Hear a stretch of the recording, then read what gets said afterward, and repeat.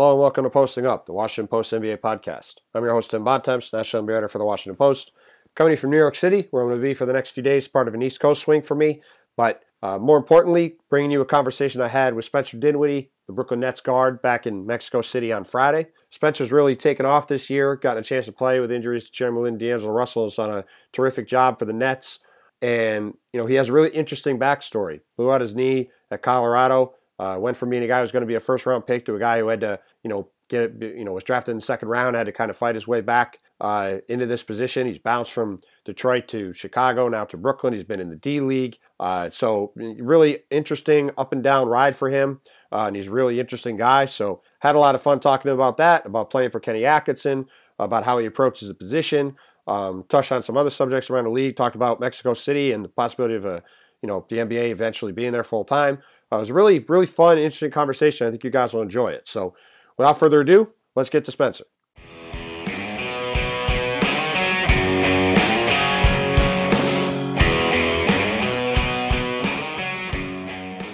Let's just start with your ACL tear in the first place. You obviously are having a real nice career in Colorado, looking towards the NBA draft. Like, what was kind of your thought process as that happened in the immediate aftermath of it, in terms of how it was potentially going to impact things for you down the road? I think immediately I was sad. You know what I'm saying? Because the way we were going, like with Colorado basketball at the time, obviously I was climbing, so people were talking about me in the lottery, and then we were 14-2, I think, or 15-2, something like that. You were both there, right?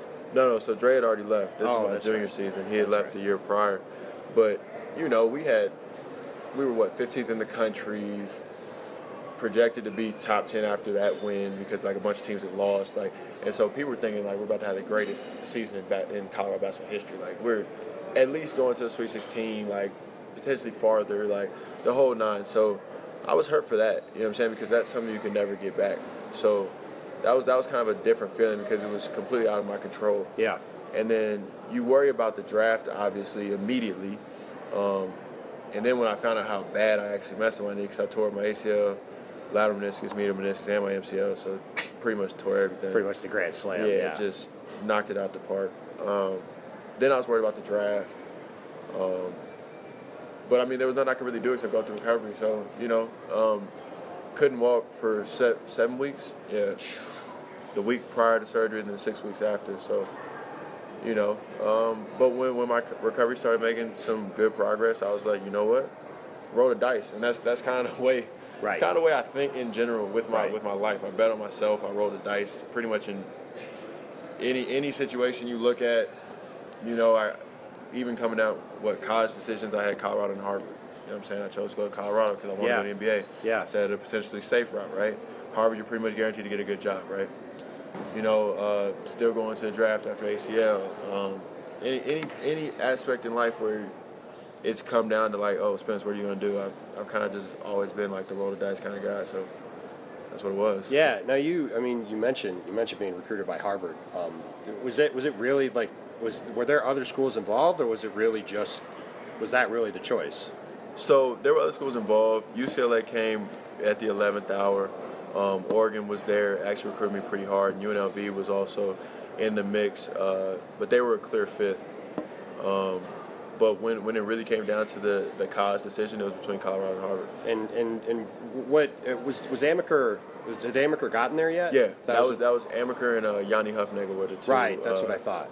So I imagine. You're a bright guy. I'm sure the idea of going to Harvard must have been at least somewhat appealing if it got that close, right? For sure. I was almost there. I really was. I was almost there. Because it's not like Colorado was a power, by any stretch. So, what made you think that was the better pro path for you? Pro path? Mostly had to do with conference. Sure. And then also just the way they spoke about my role and stuff. You know what I mean? They spoke with such passion. And nobody leaves the Ivy League early. You know what I'm saying? Nobody declares after 2 years. Right. I was the kid, you know what I'm saying? Legitimately, I was the kid who was whatever it was, 150th in my class, but was I'm going to the NBA in 2 years. like book it. Like I'm better than them. They're all gonna see. Like book it. 2 years, I'm out. You know what I mean? And it actually ended up being a possibility. I could have left after my second year, but family decision, and I went back my third. Right. My third.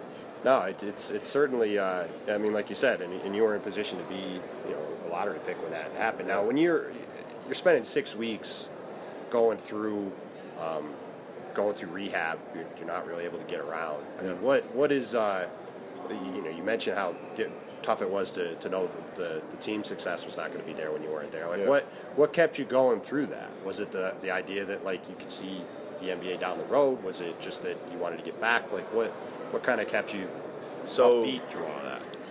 I mean, essentially, when you hit that place, you know what I'm saying, that kind of dark place, and people are like, "Yo, we don't know if you're going to play at a high level again." Like because, and remember, obviously, I'm asleep this whole time, I'm knocked out on drugs, whatever, while they're operating. But right. My surgery was only supposed to take I think it was a couple hours or hour or something like that, and then it would take like 4 hours because of the meniscus repairs they had to do and all this other stuff. So, and just cleaning my knee up. So, when they're like, "Yo, we don't know if you're gonna play at a high level like that again," so you hit this dark place, and then you're faced with a decision. And I was like, either I'm gonna do it or I'm not. You know what I mean? Like that's really all it came down to. Like, I'm gonna do everything I can. I'm gonna eat right. You know what I'm saying? I'm whatever it is. Like, I'm a hyperbaric chamber, PRP injections, rehab this many times. You know what I'm saying? It was just like, yo, it's either going to happen or it's not. Period. So did you do all that stuff? Were you doing hyperbaric chambers? All of it. I was, for the 6 weeks that I wasn't walking. Well, 7 weeks I was vegan. Really? Yeah. So just then, or did you become vegan? No. So I like, even right now to this day, like, I eat better than most, but sure. So I eat like 4 meals a day. 3 of them are vegan. Fourth one is usually it makes some lean meat. Yeah, some lean meat. But that's more just kind of now where I'm at. But sure. No, like when I hit that place, I was like, it's either I'm gonna fail or I'm gonna make it. Yeah. Period. Like one of the two. But I got to that point. Well, I've had several points in my life like that, where I feel like I've seen something or I've been on the cusp of something and it's been taken away, and it's like I refuse that I got to this point just to, you know what I'm saying, see it and then not have it happen. Sure. Like, that I refuse. This is a little off topic now, but I've always been fascinated by these hyperbaric chambers. Yeah. Because it just seems completely insane. Yeah. Can you describe to me what it's like to be in one of those? Because it looks insane just looking at it. So I went to the ones at the hospital. Like, I know they have all different types of ones, but I went to the ones in the hospital. So they're 6-7-foot glass tubes, and they lock you in and drop the depth down. So it's like you're in this pressurized glass tube, and you watching TV for 2 hours, and you're not supposed to really move or nothing. You can't use the bathroom or nothing. So you're just kind of locked in a glass tube. Just hanging in this tube. I mean, Did you ever I feel like I would get claustrophobic and freak out at some point. I mean, did you ever kind of go what the heck am I doing here? Or were you able to look at, or were you able to kind of, because you're able to watch TV, are you able to kind of focus on that and not think about it? So the very first time you get in there, you're kind of like, what did I get into? This is weird. And then, 15 minutes in, you're like, man, I wish I could move, but you can't. So, you're like, oh, I got another hour and 45 of this. But after doing it for, like I said, I think I did for it was a month. So would you do it every day for 2 hours? What was I doing? I think it was 3 times a week for 2 hours for a month, I believe. So Monday, Wednesday. Monday, Wednesday, Friday for 4 actually. Wow. All right. It was something like that. It was 3 or 4 times a week for a month. Yeah. That's wild. Now, did you have something you would watch? Would just be whatever was on? Wasn't a certain show or something? Yeah, whatever was on. They'd tap on the glass and ask if I wanted to change it, and I'd be like, put on Family Guy or just give me something. Yeah.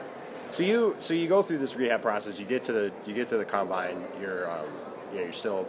I think you were 3 months out at that point, right? Combine's when, June? July? Early May. Oh, May. 3 or 4 months. You got hurt around January, right? Yeah, so I got hurt January 12th and had surgery on the 20th. Okay, so I guess it's 4, March, April, 3.5. Yeah. Look, I mean, I know where you, like you said, you were a guy who was looking at the lottery, Yeah.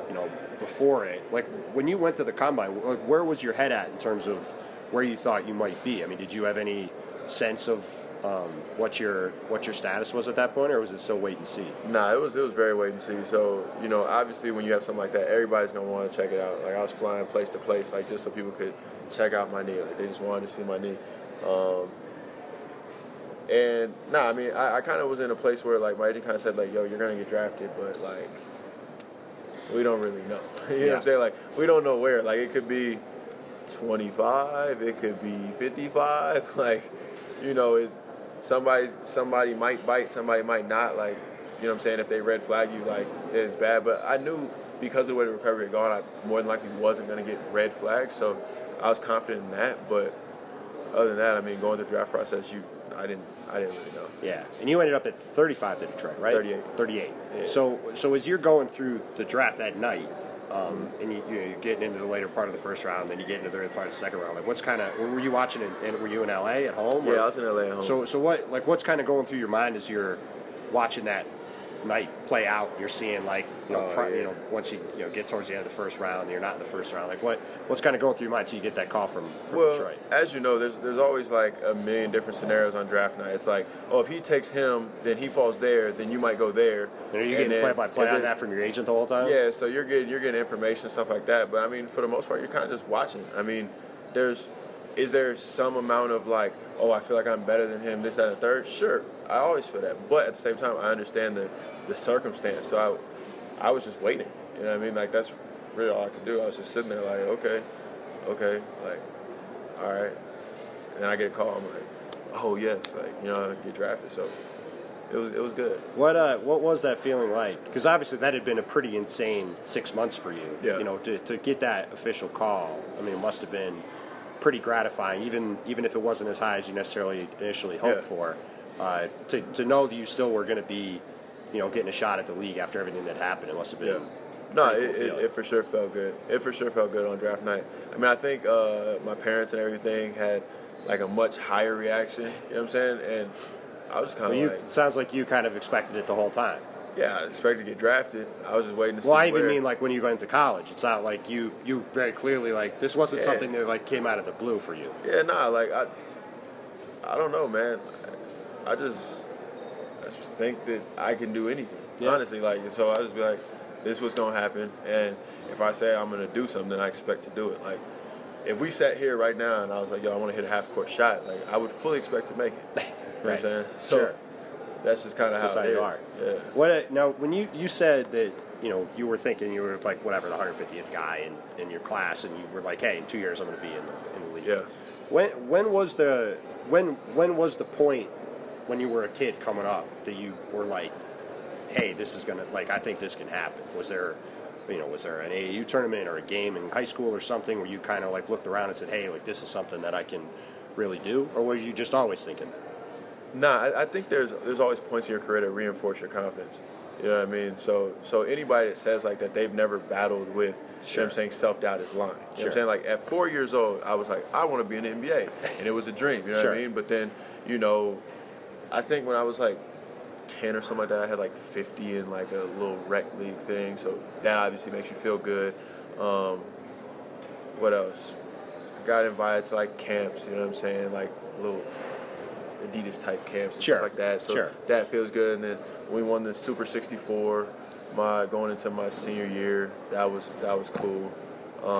Winning city championship, that was good. You know what I mean? Just so there's always markers throughout your career that are like, yo, like I can do this, like, you know what I mean? And you draw on those and they help build and mold who you are.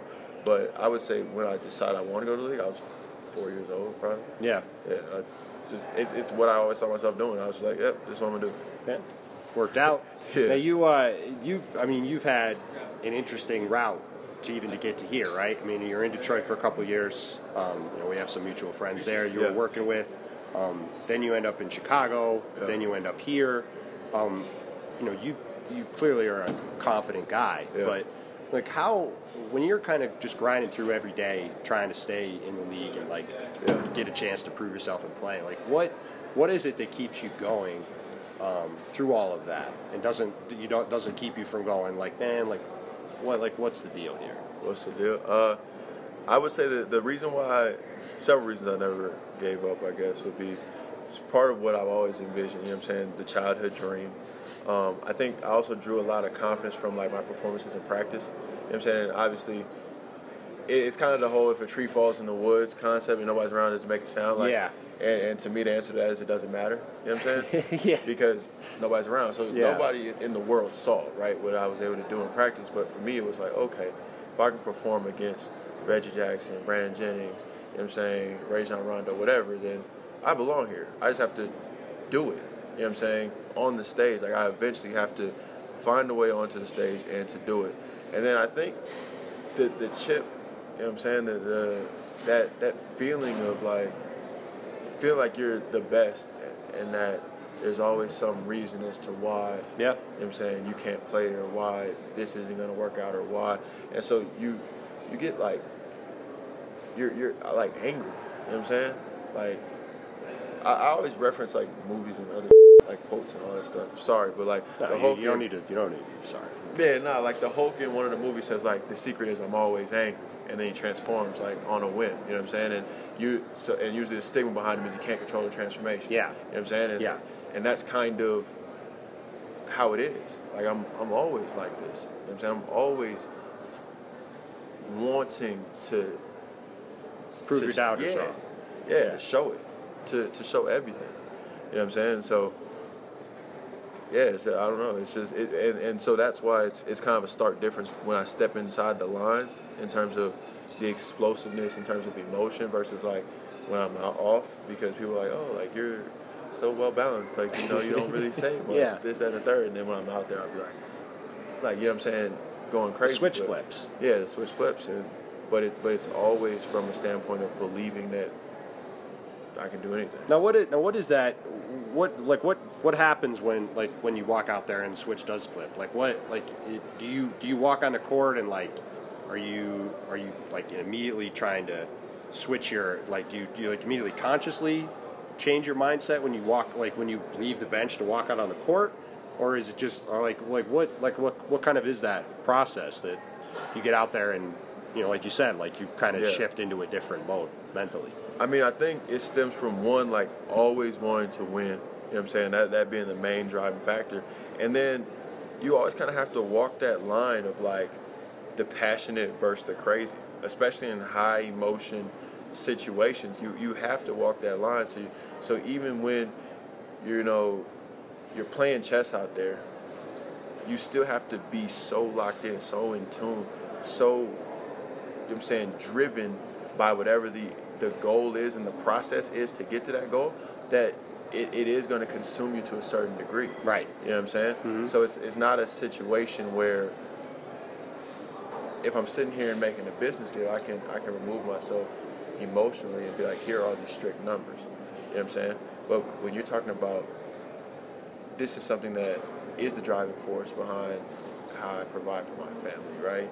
And do all these other things, you're going to, and it's something you want to do since you're 4 years old, you're going to be emotionally tied to it. You're going to be emotionally locked into it. And then because of the way you're trying to manipulate every situation around there and thinking about every little thing, you know what I'm saying, that it's just, that switch, it just immediately goes just because of you being driven to win the game. Yeah.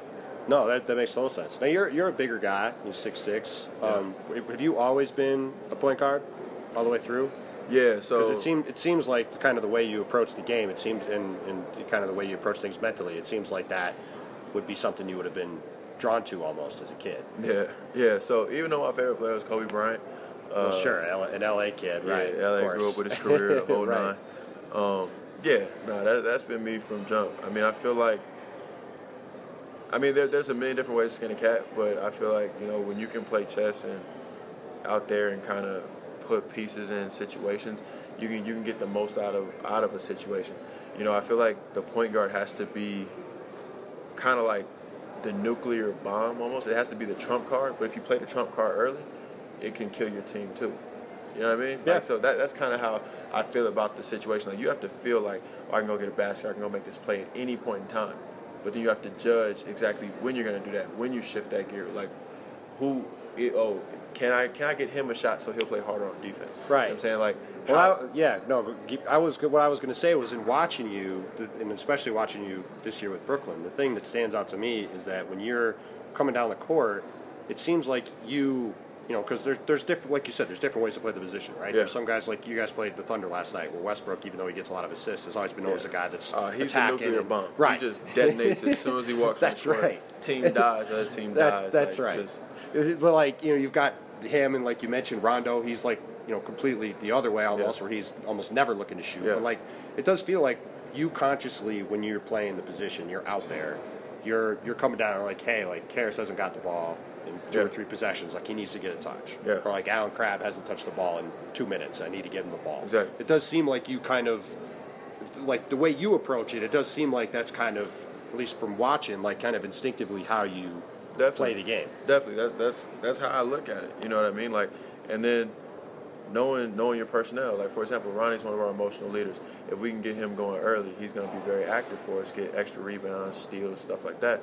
And one of the things he likes to do is get it in transition on a little broken break and attack a 4-man. Right. You know what I'm saying? Because he really moves like a 3. So anytime I can kick it just ahead, handle a little bit, feel like a kick point it ahead guard to him, himself, and he can right. kind of get into his package. Like, he's happy. He's usually going to get to the free throw line 9 times out of 10. Right. You know what I mean? And so that's good for our team. You know, and like I said, it comes from a place of, like I said, wanting to win, being cognizant of everything that's going on, and also knowing that or at least I feel like I can get a good shot anytime I want. Yeah.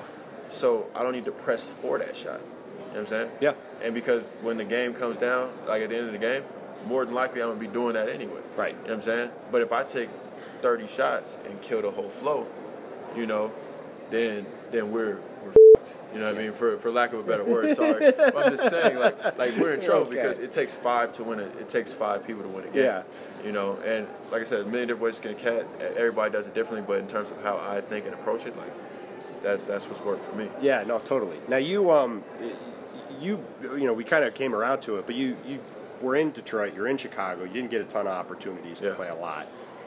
You come here to Brooklyn last year, you're here a little bit, now you're back here this year. Now Jeremy and D'Angelo are out, you're playing a ton of minutes, you're playing great. Is it just as simple as this is, you know, one of the first chances you've really had at a long, extended opportunity to play, and that things have really started to come together here? Or is it something about the way Kenny coaches or his system? Like, what do you think has allowed this situation, this time for you to really be a chance for you to blossom and play really well? I think a product of a lot of things. You know, like I said, I learned a lot in Detroit, learned a lot in Chicago, and there were definitely bright spots there, like single games here or there that were good. So sure. It definitely helped. I think because of how critical I am of myself, because of how much I'm constantly thinking, you know what I'm saying? If I'm put in a really tight box, then I'm a overthink in that box, and it's usually not gonna work out. Right. Because it's gonna be paralysis by analysis. You know what I mean? Like, I'm just gonna, you know what I'm saying, try to be perfect too much. You know what I'm saying? And was that something you would do a lot earlier in your career? With Detroit, for sure. You'd overthink? With Detroit, for sure. You know what I mean? Because you know what I'm saying, you'd go out there for, let's say, 15 minutes, and you'd have to do exactly, you know what I'm saying, what was said. And so I'm like, I'm going to do exactly what was said. Like, and I'm not going to freelance up. at all. You know what I'm saying? I'm not going to mess up. You know what I mean? And that's no way to really blossom as a player. You can't play basketball robotically, right? Exactly. Yeah. But and then coming here, like I said, they just kind of were like, yo, Spence, we believe in you. You know what I'm saying? Like go play. You know what I mean? Like, and you've seen, like, I've shot some 30-footers, and they've been like, shoot the next one. And I was like, wait, really? You know what I mean? Like, wait, really? They're like, shoot the next one. Now, what is it like playing? What is it like playing for Kenny? Because he's a guy that, you know, and you know this obviously. Yeah. He was well regarded as, you know, maybe the best development guy in the league, or certainly one of them before he got this job. And, you know, from the outside looking in, he seems like a pretty fun guy to play for, both because of the way you guys play. You're bombing threes, you're running up and down, but also, like, he does seem to have, you know, kind of this interesting mix of, you know, I was talking to somebody about it last night. Like, he's able to ream a guy out. Yeah. And then, like, put his arm around him, and, like, it's okay. Like, I don't think everybody has the ability to do that. Like, No. so like what have you enjoyed about playing for him? I think him being a former player and then also being a player's coach and having gone through the trenches of being a development coach, I think he walks that same line of passionate and crazy with us. And so we identify with that. Yeah. You know what I mean? And you legitimately feel like he's got your back. He's out there with you. You know what I'm saying? He's not, you know what I'm saying? He's in the foxhole. You know what I mean? And so he immediately gains that respect. Yeah. You know, and so that's why he's able to, like I said, yell at somebody and then put his arm around him and, you know, and it still works out because we legitimately rally behind him.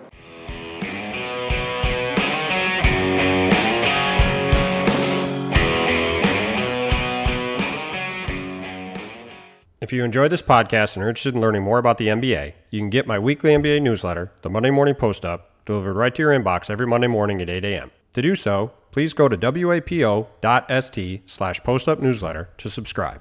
You'll get an original column from me, links to my work from the past week, links to work from both my colleagues at the Washington Post and other writers from around the web about the league, a viewing guide for the week ahead, and some dining and pop culture recommendations. Again, to subscribe to the Monday Morning Post-Up, please go to wapo.st/postupnewsletter and start your week off right with everything you need to know about the NBA.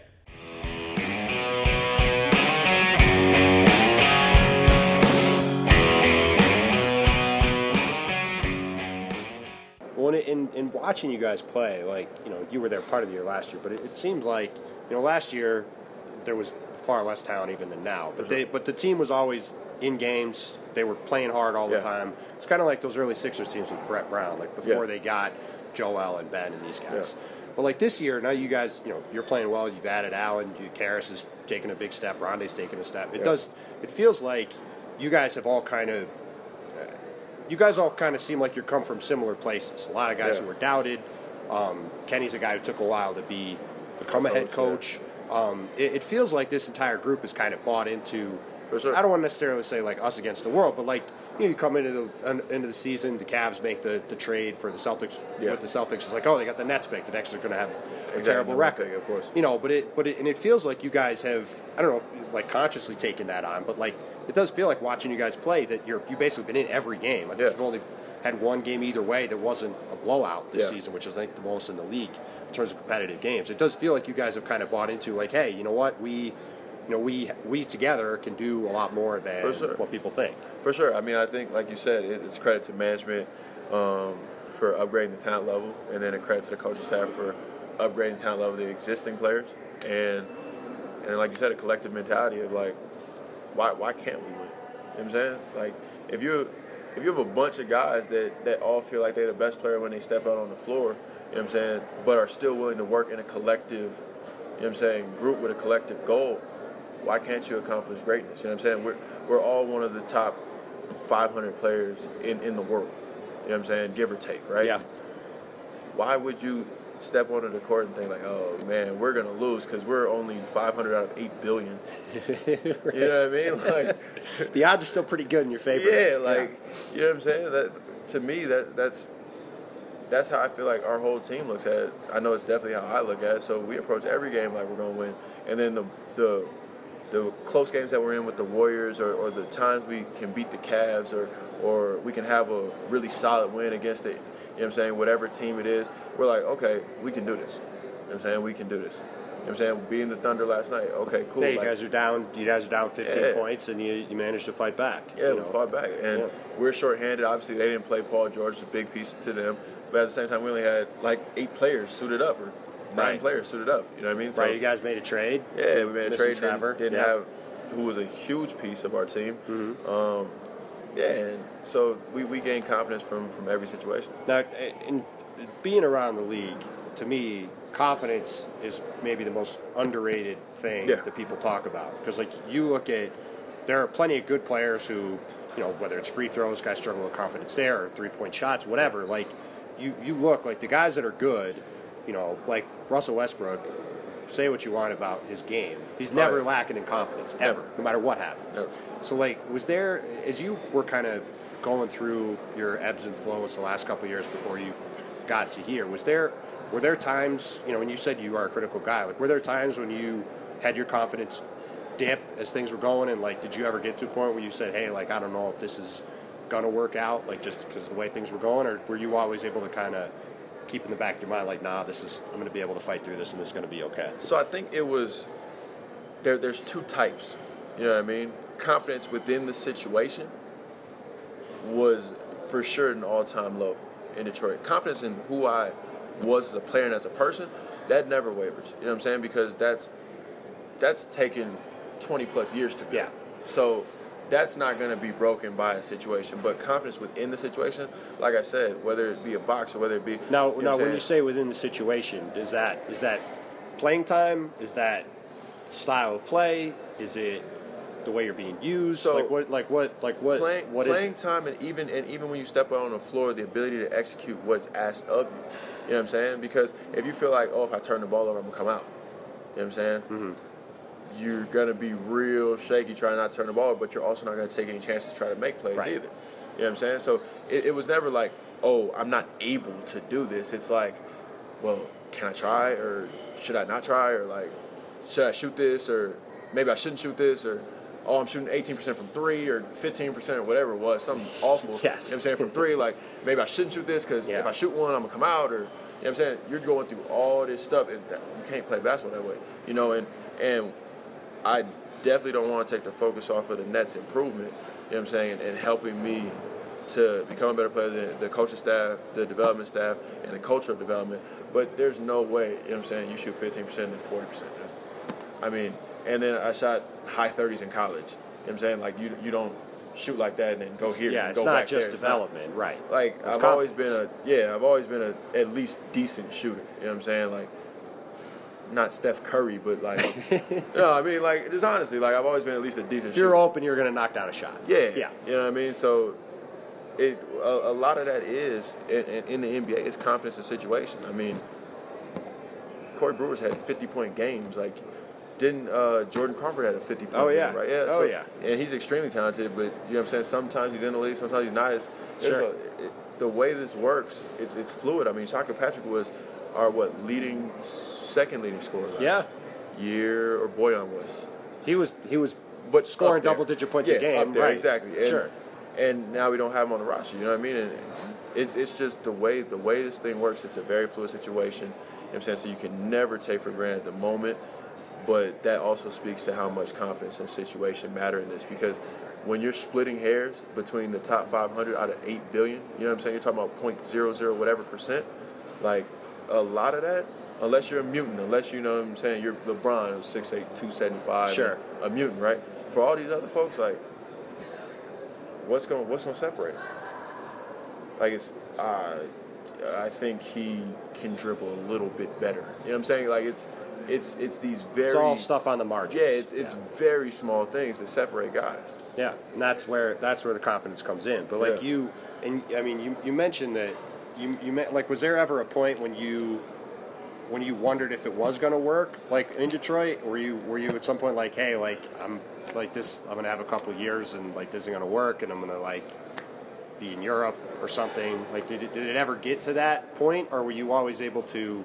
Or were you always still confident that eventually, whether you got a shot in Detroit or you ended up somewhere else, that like you were going to be able to stick in the league? Or did that feeling ever slip out of your head? No, I think you get worried about that because you're cognizant of the way that things happen in the league and how close you can be to being out. Like, I could be out the league next year. Like, there's no way of knowing what's going to happen next year. But in terms of like how I always felt, I always had that same type of mentality. It's like, even when I got hurt, it was like, I didn't get here. I didn't fight through that injury to come back in record time. You know what I'm saying? When they didn't even know if I was going to play basketball at a high level, to then play very well in practice against just sub all-star level guards, for it to not work out. Like, and I'm doing the right things. It's not like I'm, you know what I'm saying, drinking and smoking and out all the time and all this other stuff. Like, hell, you're eating vegan three times. Yeah, I'm eating vegan 3 times. Like, I'm like, there's no way that it happens. Like, granted, I know I was very close. You know what I'm saying? And I know that it was there. And I mean, I guess credit whatever it is that you want, but I legitimately felt like when I was there, like, it can't end like this. You know what I'm saying? And you can call it crazy, delusional, whatever it is, but I just legitimately felt kind of the same way as when I got hurt. It was like, this doesn't end like this. Like, there's no way that this ends like this. So I imagine when looking at things that way, I imagine when people are surprised at how you're playing now. Yeah. I imagine you are pretty incredulous that people would feel that way, right? I don't mean that you look at them and that they I don't mean you're like saying, well, yeah, you people are stupid, but I mean like from the way you look at it, it's like, hey, like I could always do this. Yeah. So like it's not surprising to me No. that I'm doing this or like No. that I'm having this kind of success now. Yeah, no, I mean, you got to remember, like, we're talking about first season, 8 months free of an ACL, like, not just ACL, but, like, Sure. massive Blew your knee injury. out. Yeah. I had my first career start against D Rose, you know what I'm saying? 12-9 we win. Followed up, like, a week later, 2 weeks later, have 28 against John Wall. We almost win. So there was never a point where I was like, oh, I can't play basketball. Yeah. You know what I'm saying? Like, it was to me like, why can I do this and then not play for a week? Or what am I not doing right? Like, what did I, you know what I'm saying? And like I said, it was just a thought process of like, there's no way it ends like this. You know what I'm saying? Like, there's no way. Yeah. And I legitimately had that faith, not only in the work that I put in, but in God as well. But just it was just that feeling of like, there's no way. Yeah. And so even like now this year playing like this, and that's the reason why I blow up at like refs and stuff like that. It's not from a standpoint of like, oh, I'm arrogant or I think like Yeah, I noticed the one you third. got last night. Yeah, it's because when I'm there, like I understand Russell Westbrook. I understand he's an MVP and all that. Right. I feel like I'm the best player on the court, Right. regardless. Right. So if we're gonna call touch fouls this way, But not the other way. Yeah, Right. And then I'm gonna like because I'm trying to win the game because I'm caught up in that, and I'm like I said, I want to win, and this is my life, and I feel like that's my life. I'm gonna get mad like that, and then immediately you're mad, and then you calm back down, and then obviously whether they get mad at you or not, it's kind of like, oh Right. well damn, you know what I mean? But I mean that's just kind of so yeah. To speak to the success, I'm grateful for it, and I understand how close it was to not happening. I mean, it even took injuries for it to happen Sure. because it wasn't on the dock Sure. for this to happen this Sure. year. So it's a blessing from God, from the Nets, the whole nine. But if I'm surprised, not at all. Yeah, no, that makes total sense. All right, this is very off topic, but you brought up the thing with the refs, and I was kind of curious. I covered Sean Livingston in Brooklyn. Yeah. I live in San Francisco. I'm around him a lot now. He reminds me a lot of you, just kind of the way you guys operate. He just said that thing the other day with Courtney Kirkland. Yeah. And it seems like there's been, I don't know if it's different. It just seems like there is a more aggressive posture at times with guys on the court, just towards the refs, and at times like in reverse. I saw with Courtney. Yeah. Like I've never seen a guy step to a player like that. It was For kind of sure. weird. Do you think that there needs to be? I don't know what the right way to phrase this is. Does there need to be some kind of a reset of the relationship there? Do you think it's maybe getting a little toxic with kind of the way? Because like I understand, like you guys are fired up on the court, but if it becomes this thing where like the refs are getting defensive and like fired up in reverse, like that doesn't seem like a good situation. So that's the thing. I think this actually comes more from the players because I don't think as players we appreciate enough the job that they're doing. Right. You know what I'm saying? Because just like this is our lives, It's a hard for job. a lot of them it's their livelihood. You know what I mean? Yeah. And it's hard to see some little things when guys are moving as fast as we move and all this, and they're legitimately trying to do obviously the best job they're trying to do, just like we're trying to do the best job we're trying to do. Right. Just like we have turnovers, they're going to miss calls and all that. And yeah, I mean, I think there just needs to be a greater appreciation, I think, from the players.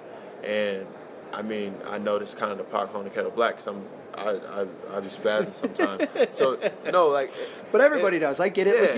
you guys are playing. You're in the heat of battle. You're Yeah. playing like you're going crazy trying to win games. Like I totally like anybody who's been near the court at an NBA game Yeah. knows how intense the action is. And like I totally understand Yeah. why guys would fly off the handle if there's like, hey, like this guy fouled me. What are you doing? Yeah. Like that play with you last night. Like you were like, hey, I got like, what the heck is this? Exactly. You know, like I totally understand that. Yeah, and so and I think obviously I think that'll also help if when we're off the court we can have those situations and have those dialogues where we're like, look, man, we genuinely appreciate you.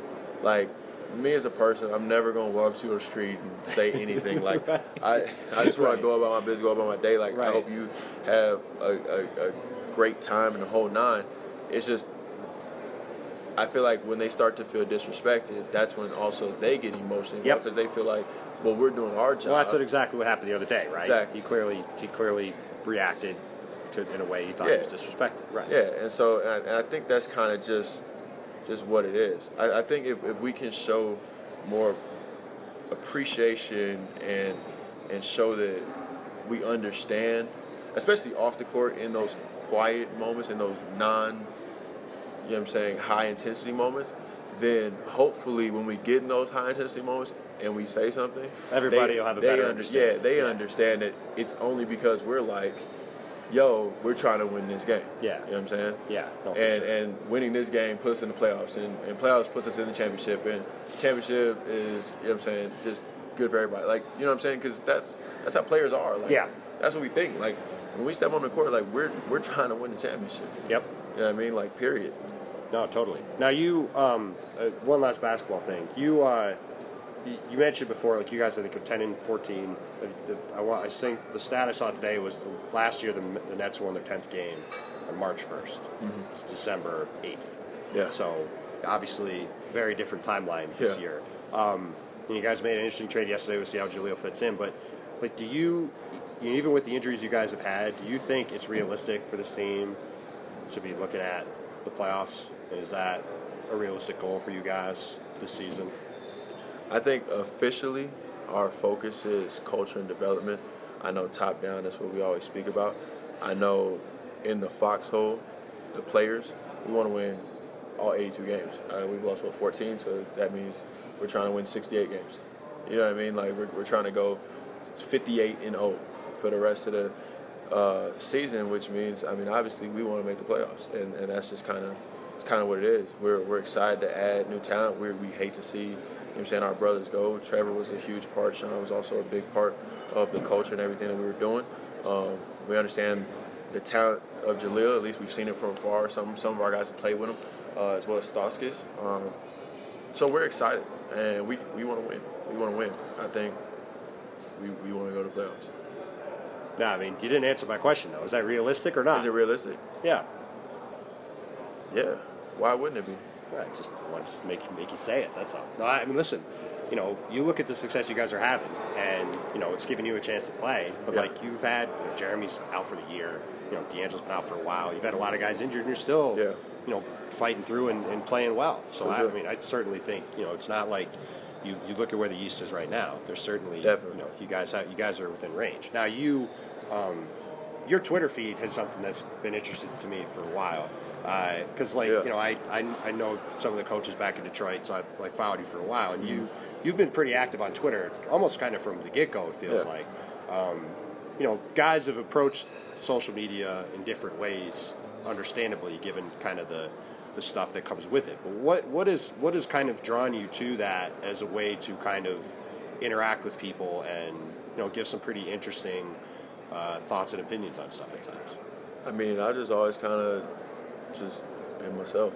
You know what I mean? And so when I get on Twitter, I don't do anything really different as to if we were sitting right here. Right. You know what I mean?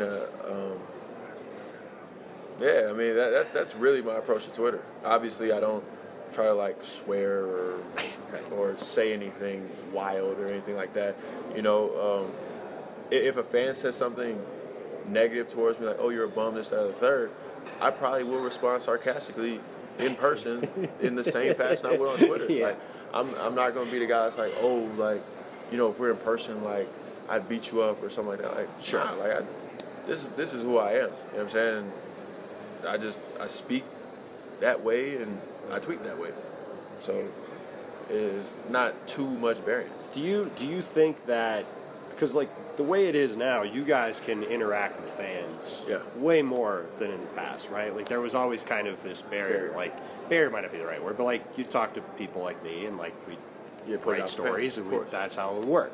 Do you, but, like, on the flip side, that also leads to way more negative stuff For sure. going your guys' way, I feel like. Because, like, I'm sure you would say that if you're walking down the street, if somebody who on Twitter would be calling you a bum Yeah. would see you on the street, they're not going to be calling you a bum. Of course they're not. going to be like, "Oh, Spencer, you're the greatest, man." Yeah. So, like, do you think that kind of in the Yeah. net in the net overall look at the way social media has kind of impacted everything now? Do Yeah. you think that it's been a positive for guys in positions like you because you can have more of a direct relationship with fans, or is that direct relationship because of how negative the internet can be? Has it kind of been a net negative? Like, which side would you come down on that? I would say a net positive. Yeah. You know what I mean? You understand the pitfalls. You understand how easy it is for people to put on their bravado behind a screen or behind, you know what I'm saying, a keyboard. Mm-hmm.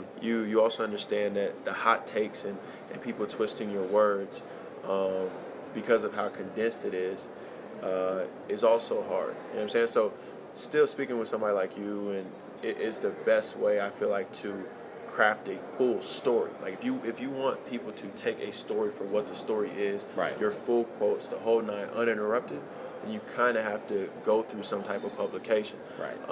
Because hot take, 200, even now with 280 characters, you're not hot takes getting don't enough eat you alive. information. Yeah, but I think at the end of the day, the reason why it's a net positive is because you can give them a certain level of authenticity that it's just impossible. I think the reason why people are negative is because they're superimposing the problems in their life onto their quote-unquote heroes and idols. And so when you take a public profession, it's kind of par for the course. You know what I'm saying? Like Right. So if they're mad at their job and they're like, the only thing I want to see tonight is a Nets win, and then I missed the game-winning shot, they're Yeah. like, you're the reason I'm mad in my life. Right. Even though it's really their job. Right. You know what I'm saying? Yeah. But they're not able to always separate those things. And so they're like, Spencer Dinwiddie is the reason why I'm mad because he missed the game winner and tricked off the game. And I also would think that a lot of guys in your position aren't either willing or able to separate that either, right? Yeah. Like, you're right. Like, people use sports as an outlet to forget about their day-to-day problems. Yeah. But when people are coming at you guys, understandably, guys aren't necessarily going to be like, yeah, you know what? Like, that guy probably had a crappy day at work. They're like, Yeah. what the heck is this guy's problem? Exactly. Right? Like, I mean, I think that, you know, that to me is what makes it interesting. Like, I'm on social media all the time for my Yeah. job, and like, it's terrible. Yeah. You know, there's a lot of positives to it. Like, from my work, it's positive, but it's terrible. Yeah. There's just negativity everywhere, and Yeah. people can, you know, throw bombs at people that if For they sure. saw you in person, they would Never say it. never say. Yeah. Let's just talk a couple minutes about Mexico City, and then we'll be done since we're here. What has been? You know, you've been here for a few days now. What's kind of your take on the city and being here? It's been cool so far. You know, kind of getting different experiences, being able to kind of see just more, you know, and expand your view. And anytime you can, like, travel the world and see different things, it just makes you more aware in general. And then also the fact that they had, you know what I'm saying, 23,000, or I think that was the number right last night. 22 something. A lot of people. A lot of people. Yeah, it was Yeah. a lot of people, and they were, you know what I'm saying, they were hype, and they brought a lot of energy, so it was fun. The NBA announced yesterday, they're recording this on Friday, the NBA announced yesterday that they're going to have a G League team here. Probably they didn't officially announce it, but they're going to have one, maybe as soon as next year. And it's very clear that's a dry run to see what it would be like put a real logistically to have an NBA team. Yeah. As a player, how realistic do you think it is that a team could be here? I mean, the travel wasn't bad at all. You know, I mean, people got to take their passports to go to Canada. So Yeah. if you're going to get 23,000 every night, I mean, I think the league is smart. You know what I mean? The league in general doesn't do anything or try to do anything that's going to harm itself. It's always doing things for the betterment. Sure. And you can see that with the success that we're having and that it looks like we're continuing to have, especially with the conflicts and scandals that football is having. So if they're going to put it here, I'm sure that they've got a lot of research back saying that it's feasible and that it's going to help. Do you think that guys would be willing to play here? I mean, at the end of the day, why not? You know what I mean? It's the NBA. It's what a lot of guys dream of. I mean, I think the logistics of everything are something that's going to have to be figured out, but I'm sure that's what they're figuring out. You know what I mean? And Sure. there's people that get paid more than me to figure that stuff out. So you and me both, believe me. Yeah, that's on them. But yeah, I think as long as we had a fan support like we did last night, I don't see why it wouldn't be fun to have games here. Yeah, that works for me, man. Thanks for doing this. I appreciate it. Thank you.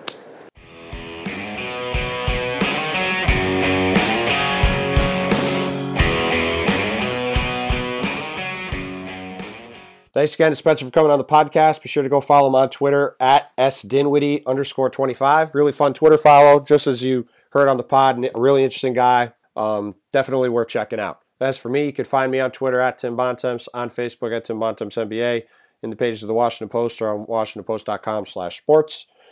Give Glenn Yoder in the Western States some support. Guys who did the theme music for the podcast. Everybody loves their work. It's one of the things I hear about the most about the podcast. So, definitely go check that out. Look up their music online and get it. Please go find the podcast wherever you can or wherever you get it on the internet. Give us a 5-star rating and review. It really helps us out a lot. Be sure to check out some other Washington Post podcasts, including Letters from War, our new one about the Ide brothers from World War II, which is fascinating, as well as Can He Do That, Constitutional, the Daily 202, the Fantasy Football Beat, and a few others. So definitely worth checking out. Thanks, as always, for listening, and we'll talk to you all again soon.